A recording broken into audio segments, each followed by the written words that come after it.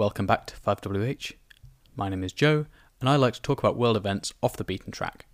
COVID, Trump and Brexit will appear only where strictly necessary, and I hope you'll enjoy hearing about some things that most news organisations skip over. I'm offering this using the 5WH format, that is, asking the questions who, what, where, when, why and how, in no particular order depending on the topic. The idea of using these questions is that it should give you a simple bottom line up front, providing the context to dig further or to chat about round the metaphorical water cooler. They should also give me a bit of a handrail and stop me vanishing down all the rabbit holes. Today, we'll be having a look at the political drama unfurling in Peru, where they've swapped out 3 presidents in about a week. See, America, there is no need to take this long just to switch once. It should also act as a refreshing break from the slightly more war-y topics I've been covering lately. So we'll start with our what, as normal. On the 9th of November, the Peruvian Congress passed a vote to impeach the president, Vizcarra, on the grounds of moral incapacity. This had the effect of immediately removing him from office and replacing him with Manuel Merino. Merino was intended to act as interim president until July 2021, when the next presidential elections were scheduled to occur. In forming his government, Merino surrounded himself with figures perceived to be on the far right of Peruvian politics, as well as a large number of senior military personnel, with particular emphasis on the Peruvian Navy. Almost immediately following this legislative coup, widespread protests took place in Lima, the capital, as well as other major cities. In several instances, these protests turned violent, leaving several dozen people injured and at least 2 people killed. Following less than a week as the interim president, Merino was compelled to bow to public pressure and was replaced by the Congress by a man called Sagasti, a former World Bank official. This appears to have somewhat cooled tempers, and protesters have broadly speaking returned to their homes and businesses. The appointment of Mr. Sagasti was also accompanied by a rally in the market, suggestive of confidence in the short-term stability. We're now going to jump into a quick where. Peru is located in the northwest edge of the South American landmass, neighbouring, working clockwise from north, Ecuador, Colombia, Brazil, Bolivia, Chile, and, covering the entire western half, the Pacific Ocean. In terms of other key geographical factors, the country is heavily mountainous and is a centre for global copper mining, which forms a key part of the economy and also a major political constituency. In terms of cities, the capital is Lima, where most of the protests were centred, particularly those that turned violent and fatal. The protests were fundamentally nationwide, however we'll be focusing on Lima as the epicentre of this particular set of events. So now we'll jump into our who, which is probably one of the key points of this particular story, bearing in mind that politics is just interpersonal relations. For the sake of simplicity, we'll be covering the 3 presidents of the last week, with a few other ancillary characters being mentioned in passing, and we'll cover this in order of presidency. So we'll start off with President number 1, Martin Vizcarra. Vizcarra was elected as a vice president to Pedro Kuczynski in 2016 on the ticket of Peruvians for Change. He had previously served as the governor of Moquegua, minister for transport, and the Peruvian ambassador to Canada. He rose to the presidency in 2018 when President Kuczynski resigned, having been filmed allegedly buying the vote of a legislator prior to his own defeated impeachment.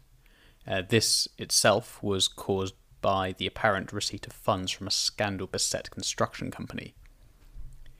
Vizcarra is somewhat unusual from a political perspective in that he appears to have stayed aloof from party politics, despite being a key figure in Peruvian politics, indeed being the president. He appears to have succeeded on this basis by building his public support on the platform of anti-corruption, although unlike some other erstwhile swamp drainers I could mention, Vizcarra has actually taken some proactive measures to carry through this promise.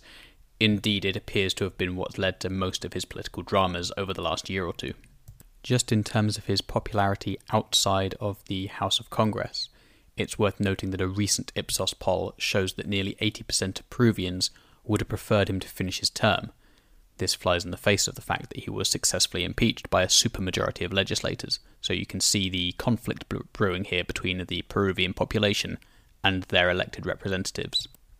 I now have the pleasure of introducing you to President number 2, Manuel Merino. I promise you he is absolutely in no way related to the sheep that make such cosy outdoor equipment. Merino is the elected representative for Tume, or Tumbes, spelt Tumbes. I apologise, my Spanish pronunciation is atrocious. He was serving as the President of Congress, somewhat confusingly named, as he's about to become the President of Peru. The role he was serving in is analogous to Speaker in the US House of Representatives, and he was a member of the centre-right Popular Action Party. He's been followed by allegations of corruption and nepotism throughout his political career, and these allegations appear to have a firm basis in reality and Peruvian law. Specifically, his mother and both of his brothers were awarded government contracts for unspecified services while he served in Congress, in direct contravention of Peruvian anti-graft legislation. Merino denies the allegations, and while it's worth noting that the award of these contracts is a matter of record, it is possible that he was not directly responsible for granting them. Stating the obvious, however, I'm not a Peruvian qualified lawyer, but my reading of the laws as is suggests his lack of knowledge doesn't make this grant of contracts any more legal. Despite Popular Action's notional position as a centre-right party, Merino's actions upon ascension to the presidency suggest his own politics are actually a little bit further right than centre-right. Indeed, those opposed to him have suggested that his focus on appointing ex-military or currently serving military personnel to his cabinet is suggestive of something close to fascism, although we should take everything with a pinch of salt, as, understandably, Peruvian emotions are running somewhat high right now. Merino's ascent to the presidency was directly on the basis of constitutional procedure, where a president is impeached or steps down and the vice president is unavailable, or in this case, the vice president has already jumped to the presidency, the Speaker or President of Congress is eligible to take that place. It's therefore clear that at any point impeachment of Vizcarra was under discussion, that Merino's presidency would be a natural follow-on effect of such an impeachment. As such, it is clear that a majority of Peruvian legislators were supportive of him taking power, with ramifications that we'll touch on further in a little bit. Broadly speaking, Merino's support base is the broad right of the Peruvian political spectrum, including members such as the leader of the opposition, Keiko Fujimori, the head of Popular Force, a more nationalist right-wing party, and the opponent to Vizcarra and Kuczynski in the 2016 election. In addition to being a political heavyweight in her own right, Fujimori is the daughter of former President Alberto Fujimori, and as such a scion of one of Peru's more powerful political dynasties. Following her defeat, she swore to rule from the legislature, and it appears that the impeachment is a culmination of this effort. And last but not least, we have Mr. Sagasti, a definite compromise candidate, and the leader of the only party which, as a bloc, voted to oppose the impeachment of Vizcarra. His appointment is probably the closest you could get to reappointing Vizcarra without the legislature being seen to do a complete U-turn. Having conducted his early career with World Bank, Sagasti returned to Peru in the early 90s to form the centrist Purple Party, of which he remains leader. So now we'll roll on to combined when and how. And we'll start with a bit of ancient history in 2016. This saw the election of Kuczynski and Vizcarra as president and vice president respectively. This also represented the right's second consecutive presidential defeat to a centrist collective and established them as an entrenched right-of-centre opposition. Then, in 2018, as we've suggested before, Kuczynski resigned following a failed impeachment and then further evidence of his impropriety. This naturally led to the appointment of Vizcarra as president, stepping up from VP, and the creation of circumstances that meant there was no vice president in office, setting the stage for Merino's ascension in the case of any other impeachment or removal from power. Then, 2019 saw another mini-constitutional crisis. Vizcarra compelled the dissolution of the Peruvian Congress and triggered fresh legislative elections after they reached an impasse over his proposed anti-corruption package and a proposed amendment to the judicial appointments process. While this was enabled by an explicit procedure in the Peruvian constitution, it did not leave him particularly enamoured to those who gained re-election, and indeed resulted in the Congressional Balancing Act being tilted further against him. Moving into 2020, we see a series of investigations being conducted into Vizcarra by a hostile Congress. Matters then came to a head in September. At their core, the accusations boiled down to a tenuous connection between Vizcarra and payments made to an associate for speeches to a government ministry. Merino succeeded in gaining enough votes to trigger an impeachment trial on 10th of September, requiring a simple majority, but fell short of the supermajority required to convict following the trial. Indeed, the total vote count between the triggering of the trial and the attempt to convict was actually lower. It was alleged, and legislators clearly felt, that this may have some validity, that the recordings central to the impeachment case have been tampered with to some extent. As a result, on 18th of September, Vizcarra was exonerated. Having failed to convict him once, the Peruvian Congress decided to show their northern friends how things should be done and opted to impeach Vizcarra a second time. On the 9th of November, 105 legislators voted to impeach Vizcarra on the basis of permanent moral incapacity following his alleged mishandling of the COVID-19 pandemic. Upon being informed of the result of the vote, Vizcarra left the government palace, stating that the allegations were untrue. However, he would not seek to legally contest or in any way resist Congress's power vested from the Constitution. Although not directly related to the charges, it is also likely that some of these votes were earned by recent media accusations of corruption during his time as governor of Moquegua. I feel it's worth noting here that, as in any other place, impeachment is not a legal process, it is a political process, and therefore there is no true burden of proof, simply a threshold of votes. It's worth noting that Vizcarra continues to refute these allegations and that no legal proceedings on a criminal basis have followed on from his impeachment. Immediately following Vizcarra's departure from the government palace, Merino established himself in the building, formed his cabinet, and the fun began. On the 10th of November, almost concurrently with President Merino forming his cabinet, protests began. As indicated earlier, nearly 80% of Peruvians polled suggest that Vizcarra completed his term was their ideal outcome from this situation, so the emergence of thousands of people onto the streets was not in itself surprising. By the 13th, protests were in full swing, countered by extensive deployment of riot police in Lima, who clashed with some groups, whilst elsewhere in the capital and in many of the regional cities, protesters remained numerous but generally peaceful.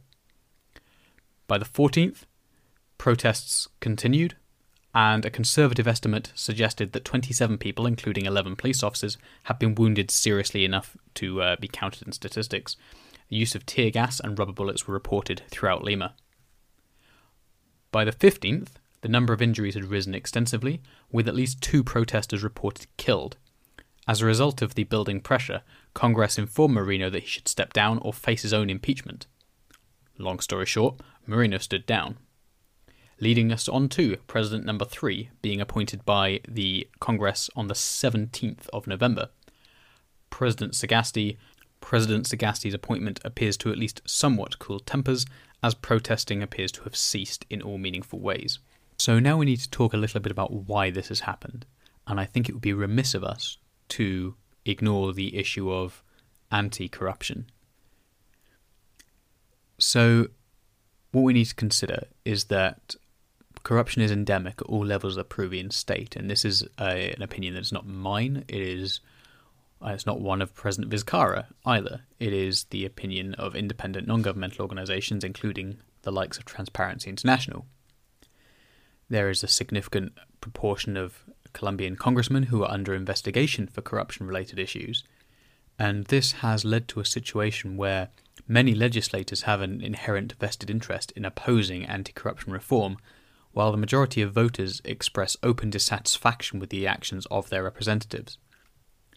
Considering this, it shouldn't require a great deal of hindsight to consider that impeaching the president on the basis of his anti-corruption platform would not garner congressmen significant support amongst their electors. That said, Vizcarra cannot be seen as blame-free in this circumstance. I don't want to be seen to be victim-blaming, but By virtue of his lack of a political party, he has removed himself from the mistrust of the Peruvian people, who generally are sceptical of the shifting sands of their political system. Parties in Peru generally don't last very long, and they change their colours regularly. But it also means that very few of the established political class had any direct interest in supporting his presidency. We can see this quite clearly by the fact that they impeached him twice in 2 months on different matters and have resisted him since coming to power. If anything, you can simply view Vizcarra as a lesson that the only way to change a system is to be involved with it, and inflicting change from the outside is incredibly difficult, and he's paid the price for that. It's relatively easy as well to construct a narrative where the people liked Vizcarra, didn't like Merino, but do like Sagasti, and you've got this sort of narrative of the people's will being imposed upon legislators and things like that.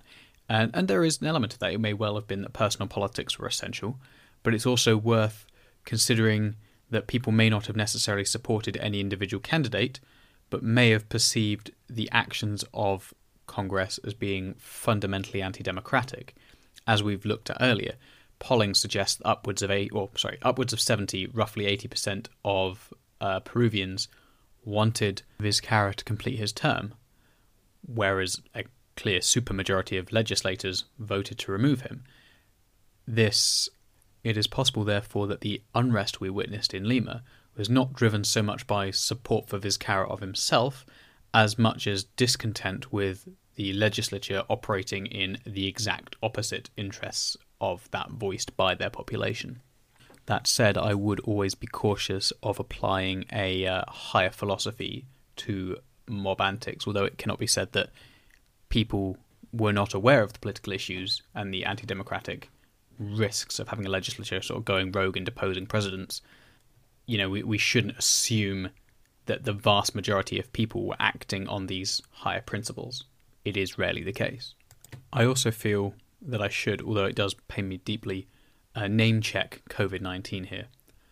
Peru has been hit particularly badly by the pandemic.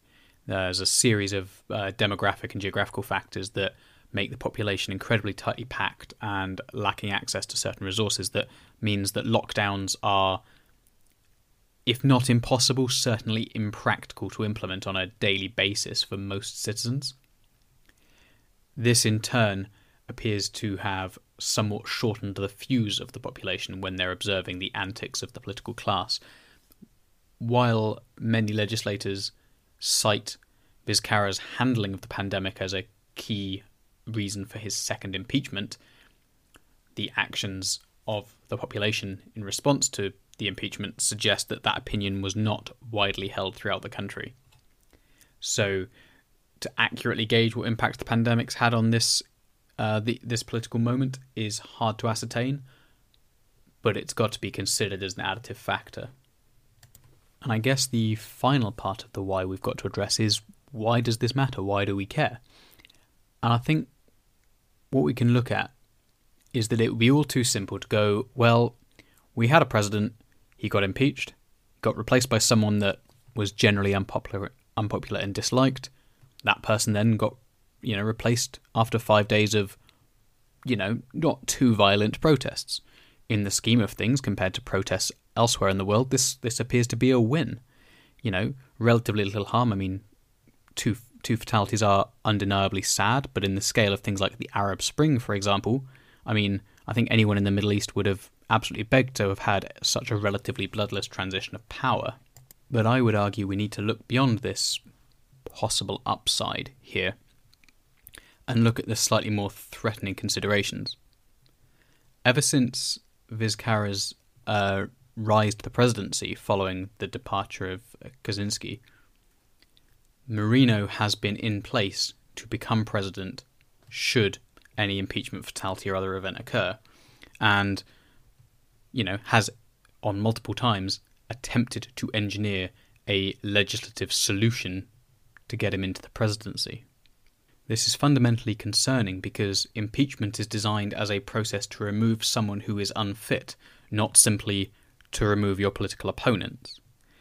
Thus, the fact that a majority of the Peruvian legislature was willing to support what frankly appears to be a fairly overt attempt to just seize power does not bode well. Ultimately, we've swapped president 3 times in a week, but Peru has not changed its legislative makeup in that time period, and they've now gone to a point where they've replaced Vizcarra with someone who's, tangentially similar, centrist, but left the legislature with that right-wing skew in place, setting themselves up potentially for exactly the same problem to repeat itself. Now, we do have the next presidential elections coming in July 21, and it's possible that the fallout of this recent incident will be enough to keep everything sort of strung together until then. But, pressure's going to remain high, and I think we should keep an eye on it. So I think that pretty much wraps up my summary of what's going on in Peru at the moment, and why you, me, the rest of us, should care about it. Thank you all for listening. I hope you've enjoyed it. If you have, please hit the follow or subscribe or like button on whatever platform you're using. And I'd love it if you could join me on Facebook or Instagram. Just whack 5WH into the search bar and join me there. Thanks, and I hope to see you all again soon. Cheers, bye.